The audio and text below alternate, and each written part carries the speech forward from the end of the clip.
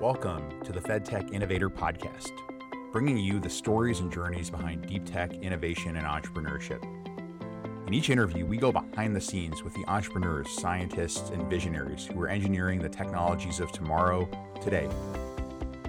These journeys are unpredictable and full of learning, and whether you're an entrepreneur, researcher, or funder of innovation, our goal is to create a community where we can learn from each other as we all seek to change the world with technology. I'm Ben Solomon, and I'm the founder and managing partner of FedTech. Since 2015, we've been building a bridge between the R&D world and the venture world.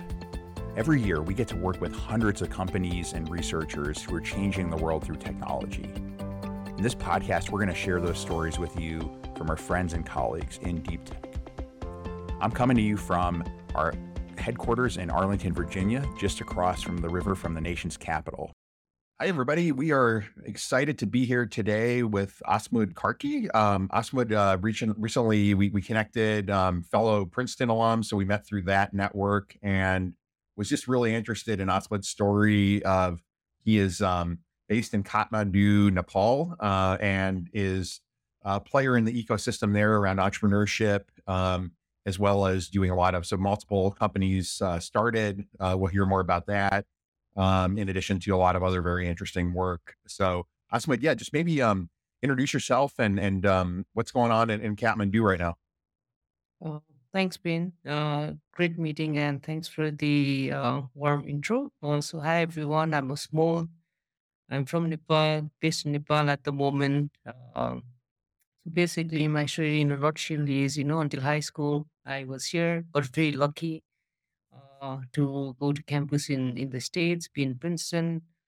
So from graduation, I came back to Nepal, had a brief stint in China after. And since returning back from China in 2019, I've been largely working in the entrepreneurship ecosystem, largely in consulting, entrepreneurship research, and tech operations, in different capacities. Well, so we were joking earlier, that people obviously like myself think of Nepal in terms of, mountains, beautiful mountains. I think it's 8 of the 10 tallest peaks are in Nepal. I think about amazing food. We have some great Nepalese restaurants in DC, but unfortunately, just my knowledge starts to tail off dramatically. I mean, give us a little sense of Nepal, where it sits in the world, where it sits, in the sort of course of its development journey, and just a little Nepal 101 would be helpful. Great. That's one of the hardest questions I faced, continue to face, because it's such a diverse country, right? A lot of times, I think Nepal is known for Mount Everest, and sometimes maybe for its religion, culture. But just to give one to our listeners, Nepal is a small country, I'd say, between India and China, located in South Asia. The population is around 30 million people. So think of the size of a mid-sized US state. Uh, and the GDP is roughly the size of, for our US listeners, the size of Vermont, more or less around 35, 40 billion USD. So not a big country, a small country, it's a mountainous country for sure. Lives up to its reputation that it's a mountainous country. But the interesting fact is around 50% of the population live on the plains which borders India. So it's a landlocked country. So there's India to the east, west and south, and China to the north. So a lot of population actually live on the border, like the plains, where towards the part of India. So that's largely the demographics and geographical part. As a country, it's a pretty diverse country, more than 120 languages. Nepali is one 120 of the languages. Wow. it's like that's recorded, right? So if you go unofficial, that'll be much higher. Pretty How rich. many languages do most people speak? Just if you walk around the city.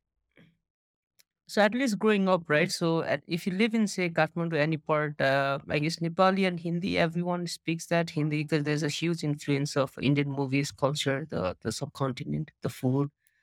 If you go to a private school, which increasingly many people do, you also speak English, right? So at least 3 languages. If I want to boast my skills, because Hindi and Urdu are similar, not in writing but speaking, you can say 4 languages. And then if you're from ethnic part of Nepal, because there's a lot of ethnic groups. Usually, you also speak your mother tongue, so at least 3 to 5 languages. Wow. Okay. Really neat. Um, and talk a little, I always think it's interesting, sort of these countries like Nepal that are in some ways nestled between countries that have very, are larger, have very different kind of political climates, very different, alliances. And so if you think about Nepal in terms of being between India and China, how does that manifest itself in just kind of the fabric of Nepali culture and, even economics? I mean, what do you notice about being kind of in the middle there? Yeah, so Nepal's history is also very different, unique. So because it's located between two superpower for generations, the way the country shaped our current borders is in relation to our superpower neighbors. But generally, Nepal is very similar to India. Our currency is pegged, mean like we have a fixed exchange rate with India. That really ties economy. We get almost every drop of our oil and imports from majority from India, increasing from China also. Culturally, politically, people to people ties very close to India. But in recent decades, China is also playing there's a increasing prominent role in terms of foreign direct investment, like people to people connections and everything. And because there's Tibet also, Nepal has historical trade ties. So Nepal actually used to be a trading route between India and China historically, and that's how Kathmandu really became a vibrant city, 400 years back. Nowadays, not so much, but very much influenced by two of our neighbors in terms of trade, religion, languages. Yeah, a lot of similarities. Well, and where do you, I know that a lot of Nepalese, people leave and go and work in other countries. Is there kind of a more common approach to go and work in, if you want to be a technology, and a software engineer or technology entrepreneur or whatever it might be? Is it easier to do that in India or China, or where do people usually kind of migrate to? Yeah, so let me put that briefly in the historical context for our users. So Nepal, uh, migration, immigration has been a fabric of Nepali social cultural life. In the past, it used to be traders trading between India and China, like 300 years back. Around World War, when there was British Empire in India, it used to be martial laborers. A lot of Nepali actually, besides Mount Everest, also known for Gurkhas, right? The fighters, for our army. And more in most recent years, a lot of Nepali have been migrating, to Middle East, Malaysia, and increasingly to US, Europe, and Australia. So that's the migration has been a fabric of Nepali, sociocultural life, and it's so huge that almost 5 million people. So this is a country of 30 million. So one in every six Nepali is outside the country, and these are youths. I was reading a report, and every other household in Nepal has someone living outside the country. So migration is huge in the country. So it spreads across socioeconomic strata, across sectors, and tech is also one. Increasingly, the sector is growing in Nepal, and migration because of tech is also increasing. Because if you have tech skills, it's relatively easier, for you to access opportunities outside. But we're seeing two trends here, Ben. So starting, a lot of people work in Nepali tech ecosystem, which is increasingly connected with the ecosystem in US, Australia, which has significant Nepali diaspora. So maybe start if you are semi-skilled, start in the Nepali tech ecosystem for 1 or 2 years, and then go abroad for education or really migrate where you have better opportunities, right? Because the ecosystem here is still nascent. So we're still starting to see that trend in Nepal. Yeah, interesting. Yeah, and I want to hear again in a moment just on kind of what you see in the Nepalese startup community. What kind of made you come back, right? Because I think it's an interesting example of someone like yourself that was in the States and then has been excited about what's going on to come back home and start companies. So we'll talk about that in a minute. And I think when I was preparing for this, I was kind of giving some thought back to so when I was before starting FedTech, I was worked in Kenya actually for a few months, I had this amazing opportunity where another fellow Princeton alum gave me a chance to kind of ride alongside as his assistant. He owned the at the time what was the largest fast food company in Kenya, right? Which is not an area that I anticipated wanting to work in. And I don't know that I would necessarily work in it in the long term, but it was a fascinating chance to sort of see um, just a growing business in an emerging market, in the developing world, and how exciting that was. Like, I never think I don't recall ever being more excited about the process of starting companies than when I was interacting, in this case in Kenya, with some of the ingenuity, of entrepreneurs there. And I'm just curious, what you've seen, in obviously not an African emerging market, but in Nepal, in terms of the ingenuity of entrepreneurs, what you've noticed about the ecosystem, and what you think is exciting or challenging, on the other end of the spectrum. Yeah, I think been very thoughtful question. This is also something I've been trying to figure out, both like academically through the work I do and experience wise, right? So on a spectrum, Nepal is a very pre-frontier market, not even a frontier, right? So when I say pre-frontier, the institutions are weak, very early stage, sort of like early stage in terms of like very nascent companies in terms of their growth stage, especially in tech. So Kenya is actually one of a very vibrant country, like in Africa. Rwanda is another. So Africa is increasingly like getting more like prominence, and Nepal somewhere falls in the spectrum of say. If I have to put Nepali tech ecosystem on a spectrum, so starting with the very mature system of Silicon Valley, maybe China would fall somewhere in between, Europe, right? Singapore, a bit like, emerging, and there's India. And after like all of that comes Nepal and a lot of countries in Africa. So falls in that Hmm. ecosystem. So few characteristics, that we see in Nepali market that's prominent. I think as we start to dissect, like it's important to know the characteristics, right? So we government institutions, uh, but strong informal social norms, right? And a lot of innovations happen in this sort of social and political economic constraints. What I mean by that is a lot of times, so how this manifests in terms of innovation is say, you want to build a company, you want to hire someone, right? How do you do that? Not a lot of like formal information out there in the market, right? So a lot of time, your network plays a big factor, right? Like who you know, who you connect to, how do you triangulate the information? Who do you know in the government? Because red tape can really eat a lot of your time and effort. But Huh. if you happen to know people, right? Then it can also you can also not I'm not talking about corruption or anything, but it's just like knowing people really can expedite the process both in businesses and in dealings with red tape. So innovation comes out of that, right? Comes out the informality, but within the larger ecosystem country constraints. What are some common businesses? I mean, if you are an entrepreneur with an idea, how hard is it to get going? What kind of resources are available? Yeah, so largely uh, but it's as sad as to say Nepal has, the country identifies like almost 2 dozen key exports out of the country sectors, and migration labor is one of them, right? So that's the state. But if you talk of the large economy, yeah, in terms of private sector entrepreneurs, right? Health and education is big in the country. Education is largely privatized, so is healthcare.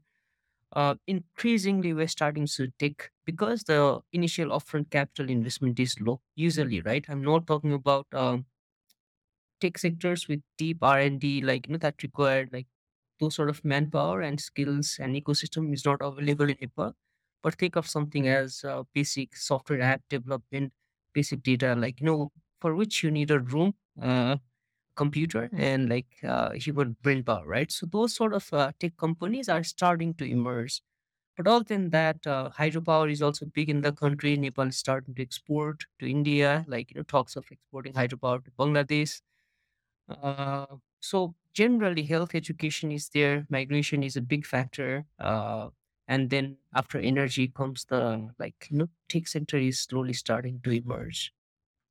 Yeah, well, it's interesting, and I think in some ways, when I talk to folks like yourself, I get more appreciation for how much opportunity there is in the U.S. to start a kind of technology based, highly differentiated company. Where even one of the things that we had talked about previously, Asmod, was that there's not a lot of patenting right in Nepal, so that creates just a vacuum. Where even if you look at the idea of kind of turning research into to products and into companies, which is kind of the world that we live in, it just is so much harder, right? Than like we have in the U.S. Hundreds and hundreds of thousands of inventions that are made every year and end up getting patented and turned into licenses and new products.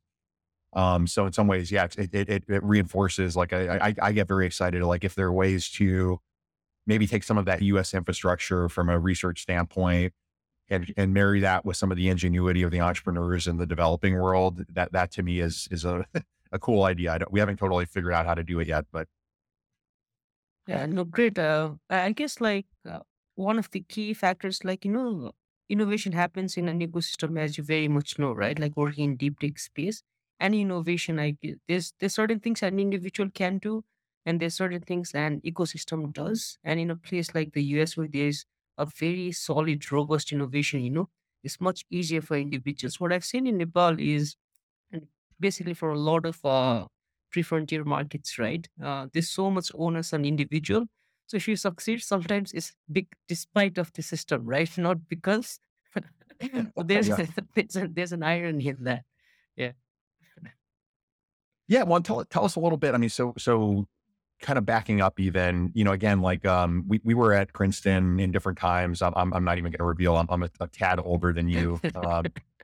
But what was your experience? I mean, so what brought you over, and then being at a place like Princeton, which is definitely, it's a wonderful environment. It's definitely a high pressure environment. I'm curious, yeah, if you sort of take us back to the college years, so to speak, maybe keeping it, you can skip over the cake stand stories, but tell us some other experiences you had in college.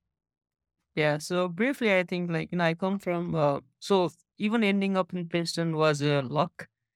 I was trying to go to engineering schools in India, and that required me to take SATs. That landed me in like a US institution, government institution. I learned about a scholarship for underprivileged kids that helps you apply to US. So the deadline was next day. I learned about it today. So all that's a story for another time, right? So luckily, I got in the program. First time I hear about Princeton, right? In my life. So this is the year. I had no intention until I graduated from high school to be in college. Fast forward a year, through a lot of practice and a lot of luck also end up in Princeton. So I think college was really interesting in that it really Well, opened up that kind of blow us. avenues. So you literally you found out about a scholarship program, and then you were able to. So basically, one day difference, if you would have missed that, might have changed the Yeah, whole direction of. really, really. I end up in the institution. It's called Education USA. It's a US government body that helps students apply to US colleges. So they had, I was very lucky that they had just opened this scholarship called Opportunity Funding that year. It was first, it was their pilot year. I learned about it today. I didn't have computer at home back then. There's load shedding. We didn't have power, supplies and everything. So I had to go to a place where they helped me type the application. So there's an entire story. Luckily, I ended the program. I was planned to go to engineering school in Nepal, sort of like competitive, right? But then I said, okay, sometimes in life you take risk. Looking back, that was a huge risk, like not accepting an offer in Nepali college, and then start like studying SATs. So that was a huge risk in itself back like when I was in my teenage years. Well, this is not. This is. I think you're humbly kind of moving through the story, but this is an exceptional kind of achievement to go to Princeton. With and I'm just happy to hear. I mean, it's a good example of a U.S. government program working really well. And kind of creating something that is, I think a lot of students, have thousands of dollars of SAT help, and consultants that help them write their Princeton essays and all of that. And you came in through a very different route that you're being humble about, but it's very special. No, thank you. And I do have to support the US taxpayers. They've supported me all throughout. From being in college, being in Princeton, or I was on scholarship, right? So yeah, I'm very also thankful and lucky because there's me, but there's all this support, right? My parents, who really worked hard, my professors, and the entire, Princeton as an institution was amazing. It's just opened the world to me, got to travel around the world, really explore academically, personally, spiritually, professionally. And even when I came back, when I was in Nepal, I'm extremely lucky to have this sort of champions around me, who are not visible, but who are always there to help. So also have to thank that. When Well, and when you got over, had you been to the U.S. before, or was that? Uh, first time on a plane, right? When I came to US, I was lost. First time outside the country, so a lot of new experience. I was lost, when I came to the airport in, uh, I think it was in Newark. yeah, yeah, yeah. Yeah, yeah. Wow. Okay. So walk us through like what were those first few weeks of? Because I remember like so I was a competitive athlete. I was the number one fencer in the U.S. So I had I was definitely not fully at Princeton for my brain power as much as my athletic prowess. So I remember just the adjustment that I had to make of what it took to really keep up. And I'm curious. I mean, how were your first weeks and months when you got onto campus? Yeah, so I was very lucky. Like, almost there's a matter of luck involved. So I had to come to US couple of days earlier. Didn't have a housing, and I couldn't afford like $200 hotel room, right? So someone who interviewed me, say Onsky, which I still keep in touch with him, class of he'll I won't say the exact wrong class years. I don't want to mess up, but anyway, so way older. He's very kind, and he's apparently sends out an email to this Princeton local listener saying this, hey, to this guy from Nepal, is someone willing to host him. So I call guy called John, John Bayer, class of 2006, computer science. He uh, he hosts me, right? He said like, hey, I'm willing to host, and so happens that so first time I land in US, I don't know anything. I go to John's office, haven't met the person once, and turns out he gives me a tour of the campus and really pretty, very different from Nepal. Turns out he lived in the same room in Rockefeller College. So in Princeton, there are six colleges, same college like within and same dorm room, right? So like, oh, this is a matter of luck, room number 30 or 31. So Uh-huh. I was a Rocky person, yeah, when I was early on, yeah. oh, really? Which building? Older hole. Me too. Yeah, yeah, 31. cool. It got nicer when you were there. Yeah, I think they redid the whole thing. Yeah, but wow, that's okay. Okay. Small world. So yeah, very small India. So anyway, and I tell this story because there's a lot of matter of luck, but John was like, he and his family kind of adopted me and they became host families. I used to celebrate my vacations with them. I also got to, got in John's wedding. I still keep in touch with him. So anyway, so that opened up one part with each my transition over the course of 4 years, right? Very lucky to have no Nepali on campus. So that really meant I had to blend in a lot of ways. So that was one cultural part. The second part was academic, which I realized, although I did well in tests and everything, I wasn't prepared. So I didn't know I had to select classes until like few days before. And I saw one of my friend, the friend who actually came to Nepal a couple of months ago is from Germany. So he was picking classes and I was like, oh, read, I didn't know I had to pick classes until the day before, right? So I scrambled. But anyway, so a lot of learning. My English wasn't great. So some being fluent was also a big part. Academic is very different from colloquial. So cultural adjustment was huge. Academic adjustment was huge. But over the course of years, first year was difficult, but I really learned to use the resources, drive, and I think last 2 3 years was really amazing. But said that, I learned how to not pull all nighters. After a year, not how to get Yeah. we work sustainably. Oh So my much goodness, yeah, well, respect there's for so much. athletes also. Then you said you're a fencer. I had a fencer friend, and the athlete life is something. It's just like so much admiration. I don't know how they how they pull chemistry. Well, Yeah. it was just such a different experience. Like for so I in high school, I like did okay, but also spent a lot of my evenings either fencing or watching, The Simpsons. And, you know, uh, it was a different experience when like everybody, for us at least, we would get done with practice at 6:30, go eat really fast, and then everybody heads to the library and plugs in, till 1 or 2 a.m. studying. And I was just like, it was shocking. And that level of preparation and just how talented folks were. It took a, a while to, and it sounds like you had a similar experience, right? But you catch up, right? You kind of, like all things, kind of pick up the pace. And for you, if am I remember correctly that you ended up actually winning an award for your senior thesis? No, I got a couple grants to do senior thesis, like, but award, like that part I missed. But upon graduation, so I don't know, there's always matter of luck. So my final year, there was a fellowship called Allman in honor of a professor, who used to teach there. So they had opened up a fellowship called the Allman, and it allowed you to design your own international project for the people in what roles, and a competitive grant. But again, become very lucky, the inaugural, the only undergrad who received that award, like first year. So graduation, I Oh, became very lucky. oh, Yeah. yeah, no, it's great. I mean, it's a huge, for those of you that don't, thankfully know about the Princeton thesis process. So Princeton has, I think, the somewhat unique distinction of they only let you graduate after you write a 100-page paper called the senior thesis that typically takes you all a year.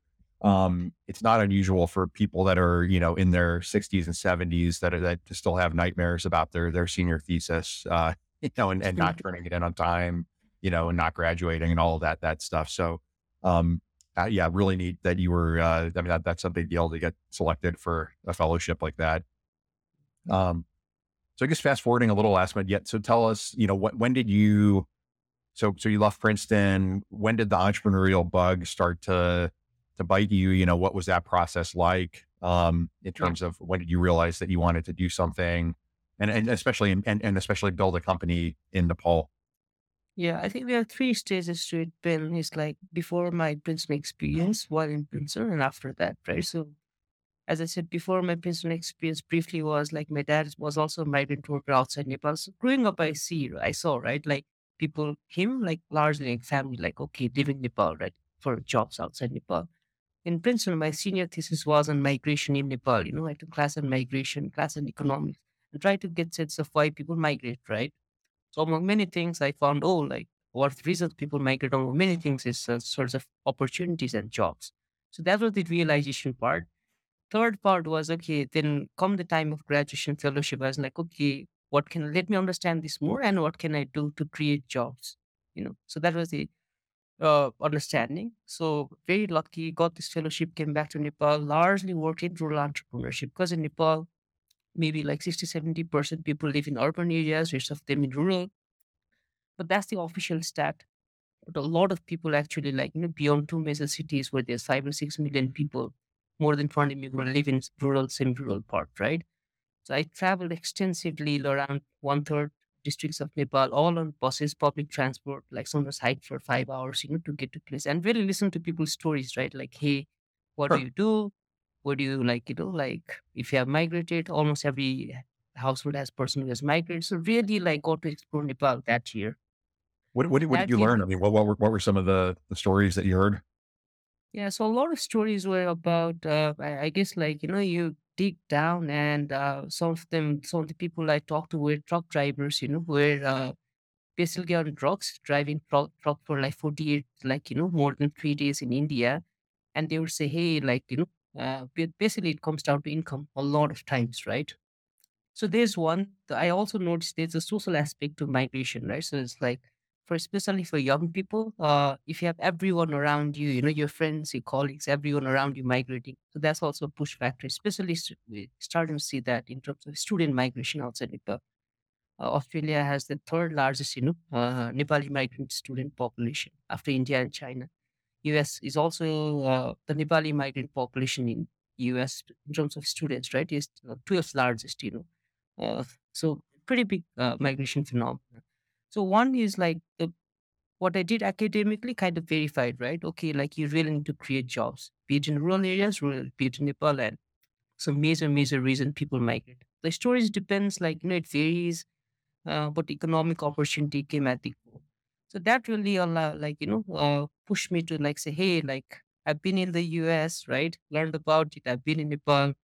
Let me explore my neighbors, right? See what's happening. And that pushed me to the China part, where I did a degree in economics and management. But I said like, okay, I've had experience in non-profit. I've had experience academically, let me work on the tech side. And this is when I started to really pivot in the tech entrepreneurship scene, Hmm. working at a ride-sharing company in China. Which is like So you worked at basically the Uber equivalent in China, right? yeah, yes, it's called Didi Chuxing. At that point, it was like the third largest startup in the world, I think. It acquired Uber, so did like 30 million rides a day. Pretty big. Because I didn't code, but I want to be in tech. So I figured, hey, using my skills, business and marketing was a way, which allowed me to see that tech scene in China. And being at the heart of China's Silicon Valley allowed me to at least get a glimpse of that experience, right? So as I was Well, doing and that, share a little bit about that aspect. Yeah. So, because I think for a yeah, lot of listeners, it's like, okay, the idea of being an employee at, a Chinese kind of rocket ship to the moon type of startup is tough, at least, yeah, at least for me to envision what that's like. I mean, what is it? What was the experience? What were the days like there? yeah, so it was a hypergrowth startup. Like Didi started in like early 2000s, and by the time I was there, my car had like 13,000 something. So I assume I was the like 13,000 employee. So all the like grew really rapidly. I was the English division part, which is kind of small, and something they call in China is called GG, 007. It's called the 007 culture is basically you work 7 days a week from midnight to midnight. you know. Oh, So okay. it's actually called 996. It's like 9 to 9, 6 days a week. But I had a friend who said that it's not 996, it's 007. So the James Bond. But basically, the work start a lot of young people, right? In the tech sector, a lot of foreigners are not common for foreigners to be in Chinese tech companies unless you speak very fluent Chinese. I was lucky that, although I spoke some Chinese, like I got a part in the company, but very intense, like the work start late, but a lot of, I think, drive, um in a Oh lot yeah. of I mean, ways, so, right? so 12-hour days every day, 6 days a week was common. Yeah, it was very common. And there's also one of the factor for me realizing that, hey, it is kind of actually at least I can speak of the company that I worked in, not everyone, but I also saw as a human being, if you are working 12 hours a day, a lot of your hours aren't also very productive, right? So I also saw a lot of there's a culture of showing your face, not leaving before your boss. So usually, maybe the actual productive hours would be 2, 3, 4, 5 hours. And then a lot Hmm. of time it's just like face screen time, right? And that really allowed me to see the distinction between what actually happens and what's the facade. I'm not saying that that was the entire the choosing operation, but at least from what I hear in a lot of companies is that's also very common, right? Appearing to be Yeah. productive versus actually being productive, and how the resources are actually being spent in a company, which is also very different, right? Just because you have a lot of funding doesn't mean you're spending the resources in the best possible way. So got to see a lot of nuances, made a lot of friends, really saw the system from within. Well, yeah, it's fascinating. Like I can sort of see both sides of the coin in terms of and I've heard that about, China and India and startups, how hard people work and that it's, yeah, burnout and the negative parts of that experience are profound. So it's sort of one side of the coin, right? But also what's interesting, I think in the US is sometimes you maybe have a little bit of an underestimation of what it takes to compete, with some of that level of commitment, where you always want your hours to be productive, right? So if you're only having 2 or 3 productive hours out of a 12-hour day, that's not good. But I always try to stress, especially to sort of first time entrepreneurs, just the whole world wants you to fail as an entrepreneur, right? And I'm saying I'm exaggerating, but like how hard you have to push in order to be successful, on an early team that's trying to create a new product into the market. And if you're, kind of leaving at, noon on a Friday to go, do whatever you want to do. There's somebody on the other side of the world that's building a similar product that literally is 100%, committed, maybe at the detriment to their own, life and sanity. But it's just an interesting, observation that I've had. No, true, Brian. I think, like Ben, very much rightly pointed. So there's that part, but the other part is like the pace of innovation which I saw, right? So in 2017, I saw like someone was begging in Beijing using a QR code, right? And it was a joke at that point. It's like where does a beggar put a QR code? Like nothing. So that's an analogy to the extent to which technology has penetrated society. And I had friends working in the tech ecosystem. Uh, in a large corporate, at some point, like it becomes different, but especially in early stages, right? If a founding team, the teammates, like when it's small, to not push with passion. And even in a large startup, meaning startup is a big thing, right? There's so many products, there's constant competitors, right? If you're not constantly pushing the boundaries with the hard work, then in a market like China, you said to like go down, and in any place of the world now, the truly products are becoming global, right? In any markets, there's so much funding available, so much competition, and without the hard work part, I think any venture, any team, even within a large company, I guess it's really like ultimately what you put is energy, in a team, and if you don't do that, Yeah. Yeah. yeah, yeah, It's hard to win. Yeah. yeah.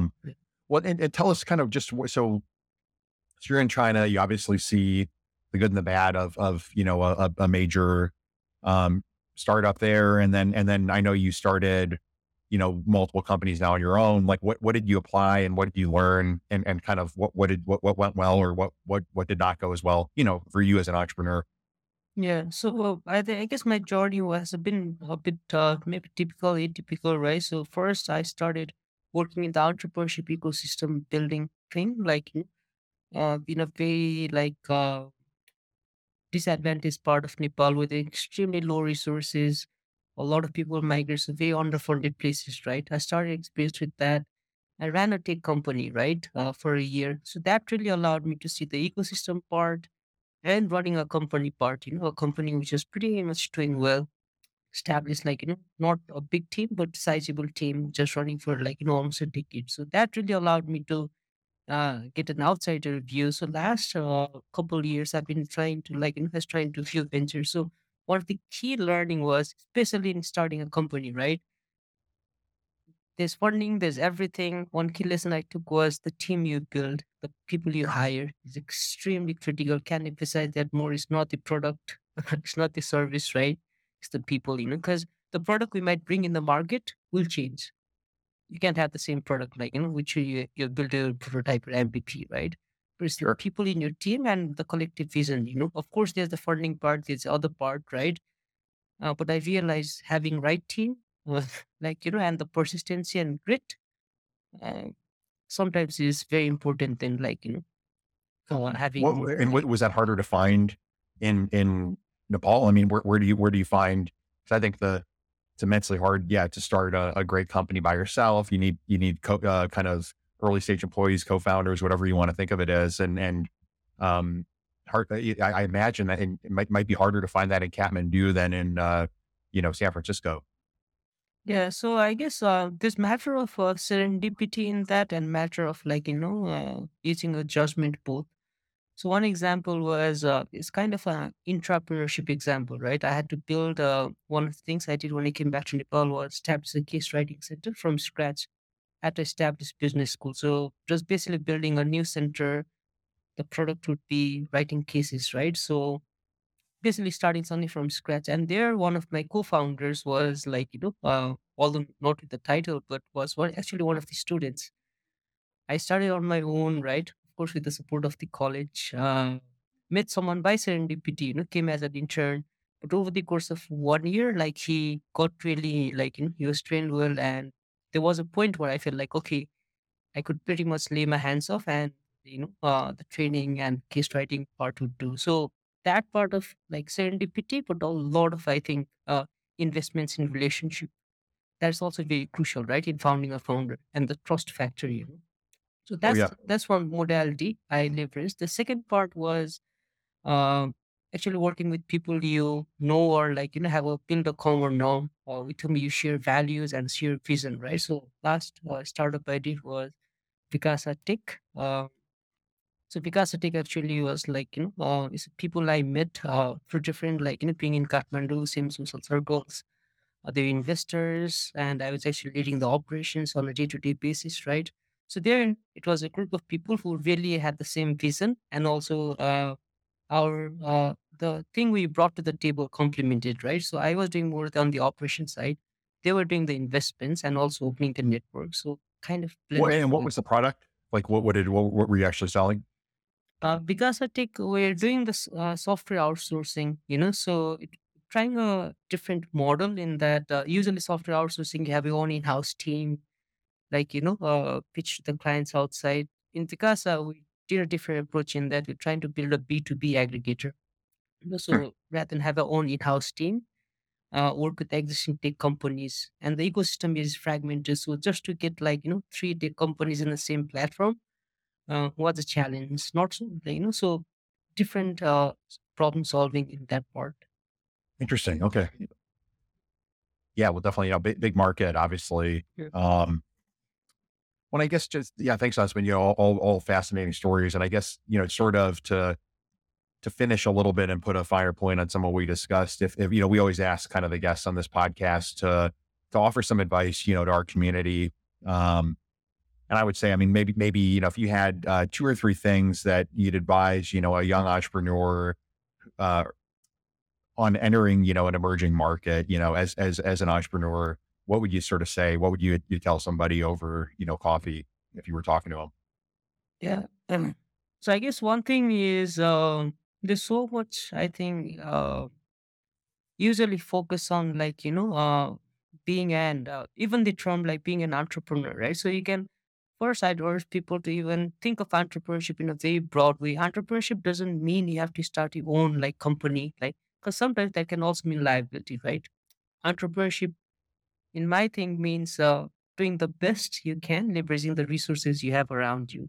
And that means entrepreneurship can happen like within your community, within your team. So if you already say working in a firm, you can be an entrepreneur, you can be an entrepreneur in that sense, right? So I guess like I urge young people or even like people generally to broaden the horizon of entrepreneurship. Doesn't mean you have to start a new company. It can be starting a new wing. It can be starting a new service, right?